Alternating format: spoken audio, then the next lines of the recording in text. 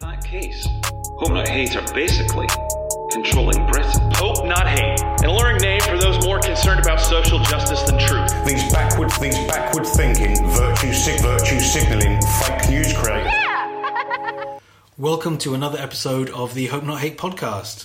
I'm joined by Rosie Carter, our policy officer, who is not usually in the office because you've been travelling around the country basically non-stop for a while, doing the national conversation on immigration, which we published earlier this week.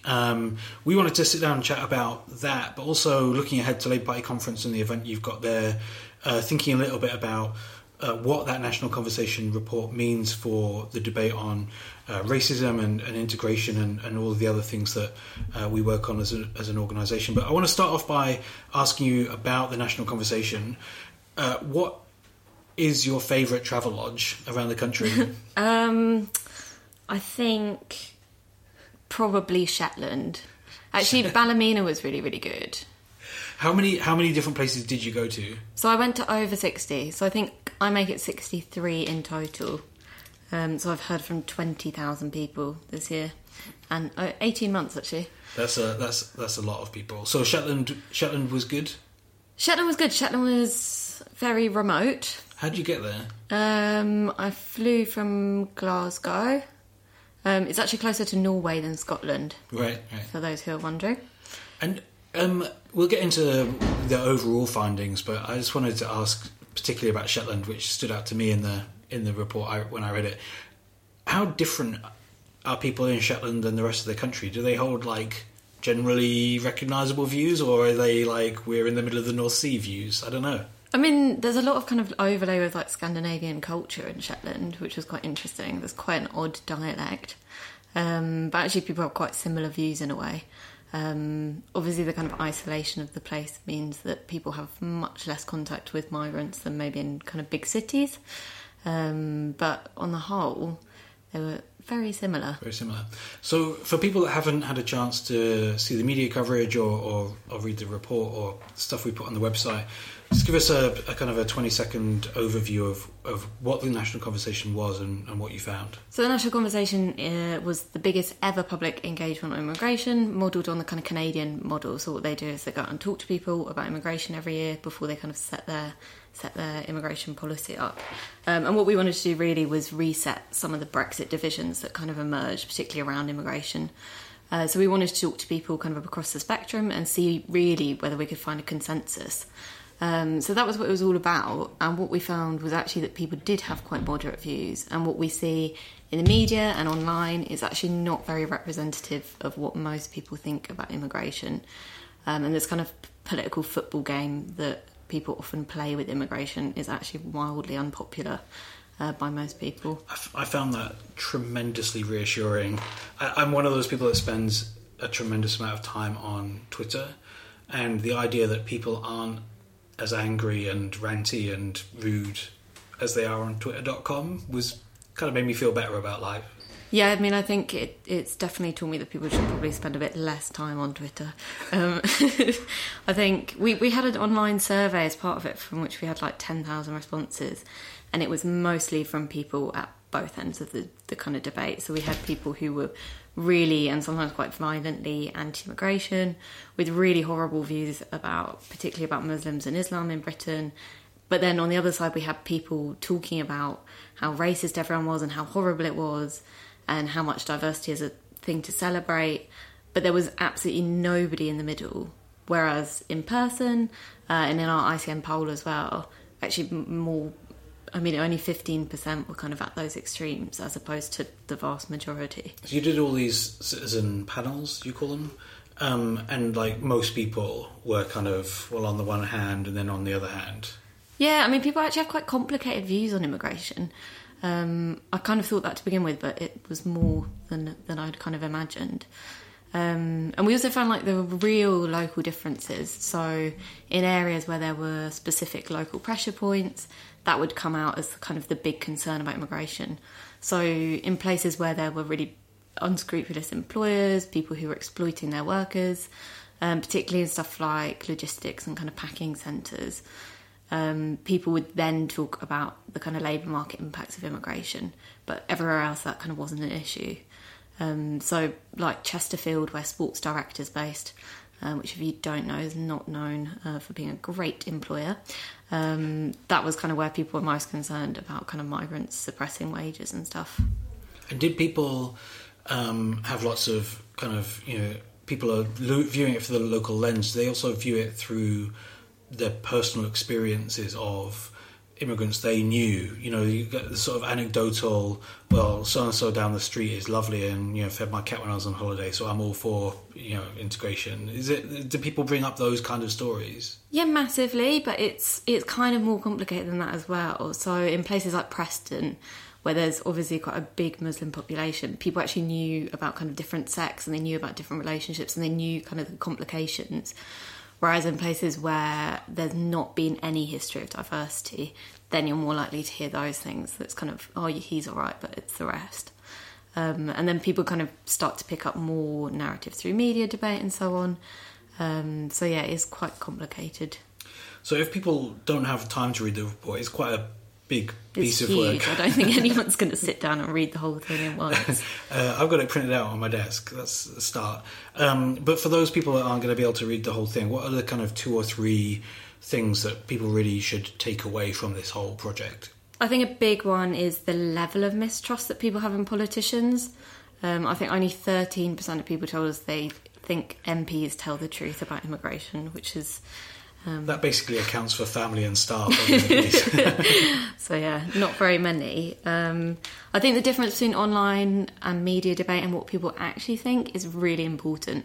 Actually the first thing that happened after the report was released was that Sky News asked me to go and debate with Westminster about immigration, which was completely contrary to the findings. Actually, people just don't want to see that.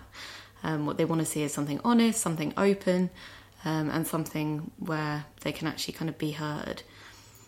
And one more. It's 3, isn't it? Yeah, always comes in threes. I think also people do really support the rights of migrants. People do actually want a system that's fair. And actually the concerns about immigration emerge most where people see that kind of balance of unfairness tipped. So where people see life not working for them, be it kind of particularly in post-industrial areas where the nature of work has changed. So you've gone from kind of traditional industry work to working in an Amazon warehouse. That kind of sense of loss often translates. So it's this real sense of fairness, both in terms of for you as a receiving community, watching the kind of pace of change, but also for migrants. I mean, we did a lot of case studies of undocumented migrants, some people call them illegal immigrants, and actually people really wanted to treat them fairly and make sure that their cases were treated with compassion. So yeah, not all doom and gloom. So you talked about people's economic circumstances locally, factories closing or the changing nature of work, which is a really nice way of saying that jobs are just not as interesting or well paid anymore, I guess, being a big driver. And I think that's something that's really interested me from the conversations we've had, that this isn't necessarily about migration in the way that some people's analysis of the EU referendum is. It wasn't really about Brexit, it was about people wanting change. Did that come across in these conversations, and what were people saying about that? Absolutely. I think people are really, really angry. And I think a lot of that stems from this kind of sense of loss, and it is the fact that actually some people's lives are quite shit. People have seen their areas change, and I think this kind of overlay of globalisation and immigration is something that maybe politicians haven't talked about that much, because actually people don't make the connection, they don't make the link. They kind of see immigrants coming and taking the things that actually globalisation has taken away from them. So I think there is a bigger conversation to have with people about the way that their lives have changed, and it's been seriously unfair for a lot of people. And I think this kind of sense of loss, I think we're talking a bit as well, but that feeds into some further research that we're doing, kind of looking at how kind of this change in people's lives and the kind of decline that some people see is really, really driving hostility. But it was completely true. Immigration was most salient in areas where, mainly post-industrial areas where it was really, really hard for people to find jobs. Places like Carlisle, we had a youth panel, and I felt really sad afterwards because people were really, really struggling. They didn't know any migrants, they didn't know refugees, they didn't actually know much about it. People quite often conflated all migrants as Muslims, one girl referred to them all as bombers, but she was quite embarrassed to say it because she didn't really know, and she knew that that was kind of breaking anti-racist norms, but she didn't really know why.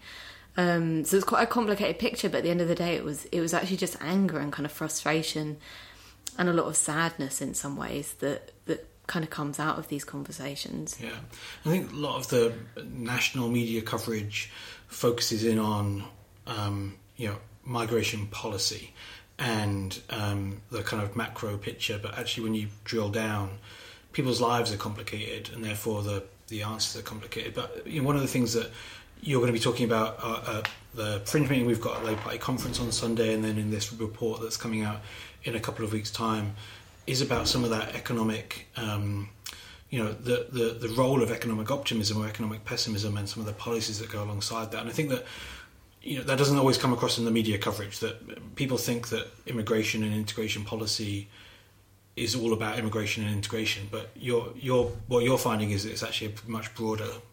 Definitely, but I think those people also have a tendency to talk about left behind communities in quite a patronising way. I think nothing drives the wedge even harder between the kind of Remain and Leave side, the kind of progressive liberals, and people who might not agree with us, as kind of acting like we know best and acting like these people didn't know what they voted for. Maybe they didn't, but telling them that is not going to help. Using them is not going to help. I've heard a lot of kind of anger about people in London who have all the opportunities in the world, and a lot of us do. Also, the kind of distance from Westminster is so enormous. That's really where this kind of mistrust comes from, and I wonder people don't expect MPs to tell the truth. Most people can't name their local MP, and that's a really, really big issue, I think. Yeah, I think it's quite complicated because the economics are clearly a driver, but how we talk about that as well. I think, again, it comes down to hope, which is kind of our fundamental, but it does come down to what gives people hope. And hope is, in a lot of ways, an economic thing. I was talking to a guy in South Bristol who's a youth worker working with kind of a lot of kids who are kind of have become quite active, been recruited by the far right with quite hostile views, all kind of talking about Tommy Robinson. And actually what he was saying to me was that, these views don't come from nowhere, but also one of the values that people have in his area is having money. And when you've got money, you can do things, you can go places, you can get out in some ways. And I think we always kind of talk about culture and values and identity, and we separate that from the economic, whereas actually they're completely intertwined. And where does the national conversation go from here? What are the recommendations for government, for local government, for devolved authorities? What do we need to do? Yeah, the national conversation makes over 40 recommendations, so if you want to have a look, it's all there. Just give us your favourite two.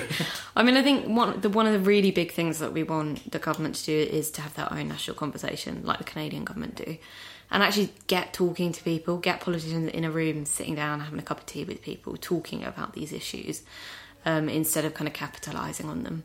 So that's a really big thing. We also kind of have put a lot into these communities as well. We want people to actually start to notice the difference between towns, stop focusing on core cities. Obviously they're important, they're kind of engines of growth, but make sure that those gains are spread a lot wider. Giving people that bit of hope. So there is hope. That's good, but I do know that a lot of the views that you heard, a lot of the conversations you had were really, really challenging. You're literally called the Grim Reaper in the office for the sort of slightly pessimistic picture you paint of the country. Talk a little bit about that and what some of those views are and where they're coming from. Yeah, so we talk a lot in the national conversation about people being balancers, about people seeing pros and cons, actually not being as hostile as we think they are.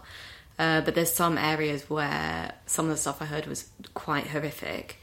I think particularly kind of around anti-Muslim prejudice. In all our polling, we've seen a big shift from concerns about immigration towards concerns about integration, about Muslims in Britain, and about Islam as a whole. And I was quite surprised in some ways at how I mean, how kind of potent some of these narratives have been and how far they've kind of soaked into the mainstream. So people would quite often talk about Islam taking over, which a few years ago was a kind of fringe narrative. So yeah, it's been quite scary to kind of see that drift in. And people genuinely do believe really deeply believe some of the conspiracy theories about, you know, Sharia law being dominant, no-go areas and other things like that. Those are things that people really have heard and accept as being true. Yeah, I mean, not everyone, obviously. Sure. And a lot of people do push back on those narratives when people talk about it. But it's generally kind of...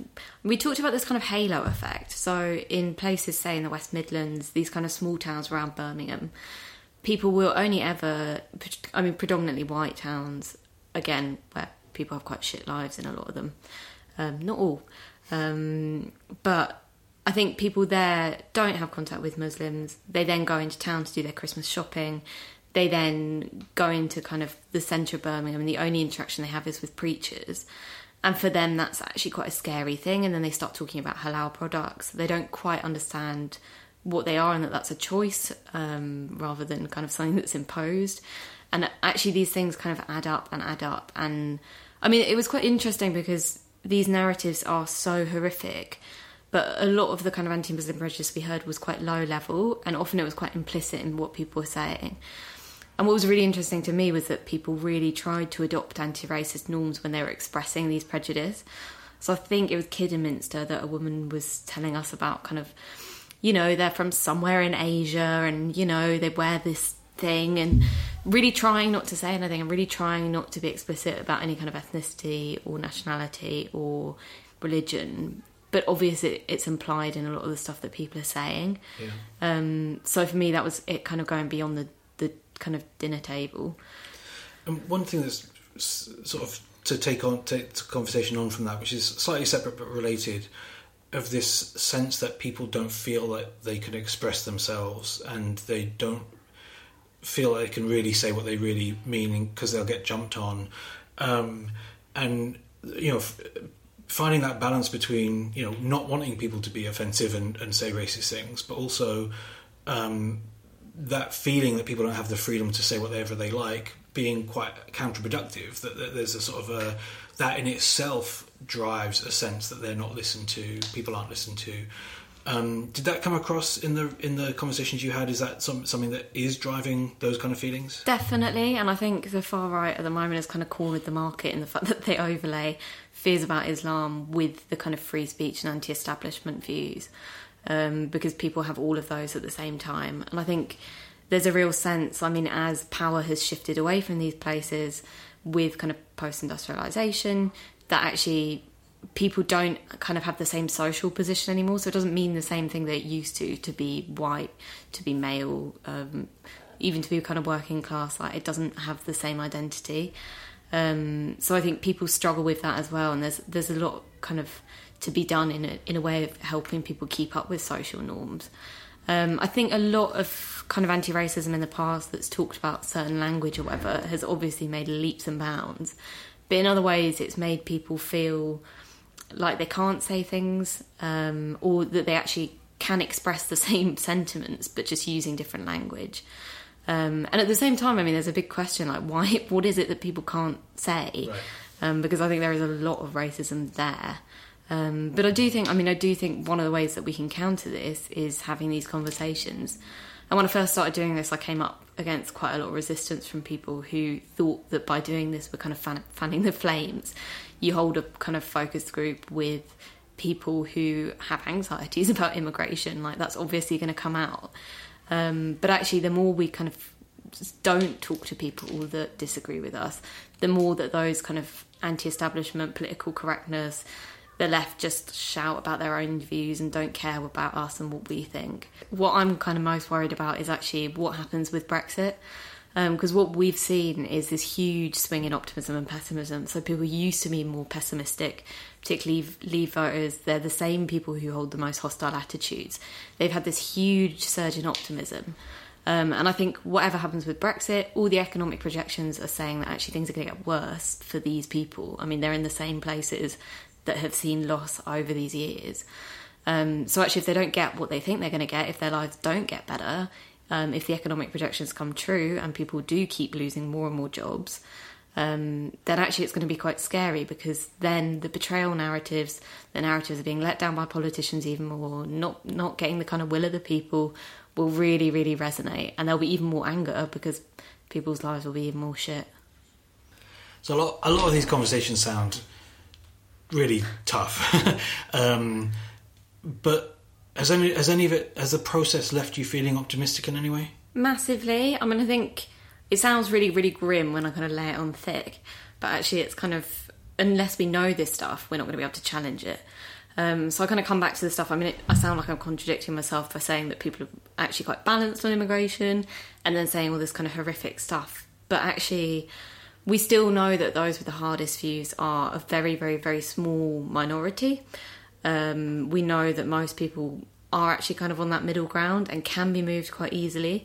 And kind of are, even kind of within the conversations, people would move. People would say things like, oh, I didn't really realise migration was like all about all that stuff. Like, actually, yes, more complicated than I thought. And that kind of thing actually really, really helps in a way that actually just knowing that the conversation changes people's minds. And also, I mean, we do know what we've got to work on. I mean, there's tons of work to be done. And Hope Not Hate are doing a hell of a lot of it. But I mean, all our kind of work in communities, in schools, all that stuff makes a real, real difference to people's lives, and the way that kind of people interact with one another. So yeah, reasons to be cheerful. So if people want to learn more about the national conversation, which we should say we carried out jointly with British Future, the think tank, they can go to nationalconversation.org.uk. .org.uk or .uk. Oh, both cool. work. Either way, whichever you would prefer. If you're at Labour Party Conference this weekend, come to the Fringe meeting we're holding jointly with the Centre for Towns. We'll be posting content online about that Fringe and some video clips and whatnot, so look out for that as well. And I think just keep following along. This is a project that we're going to be continuing to talk about as an organisation, and you've got a report coming out digging in much deeper to some of the economic aspects of this. But for now, thank you for joining us very much. Thank you.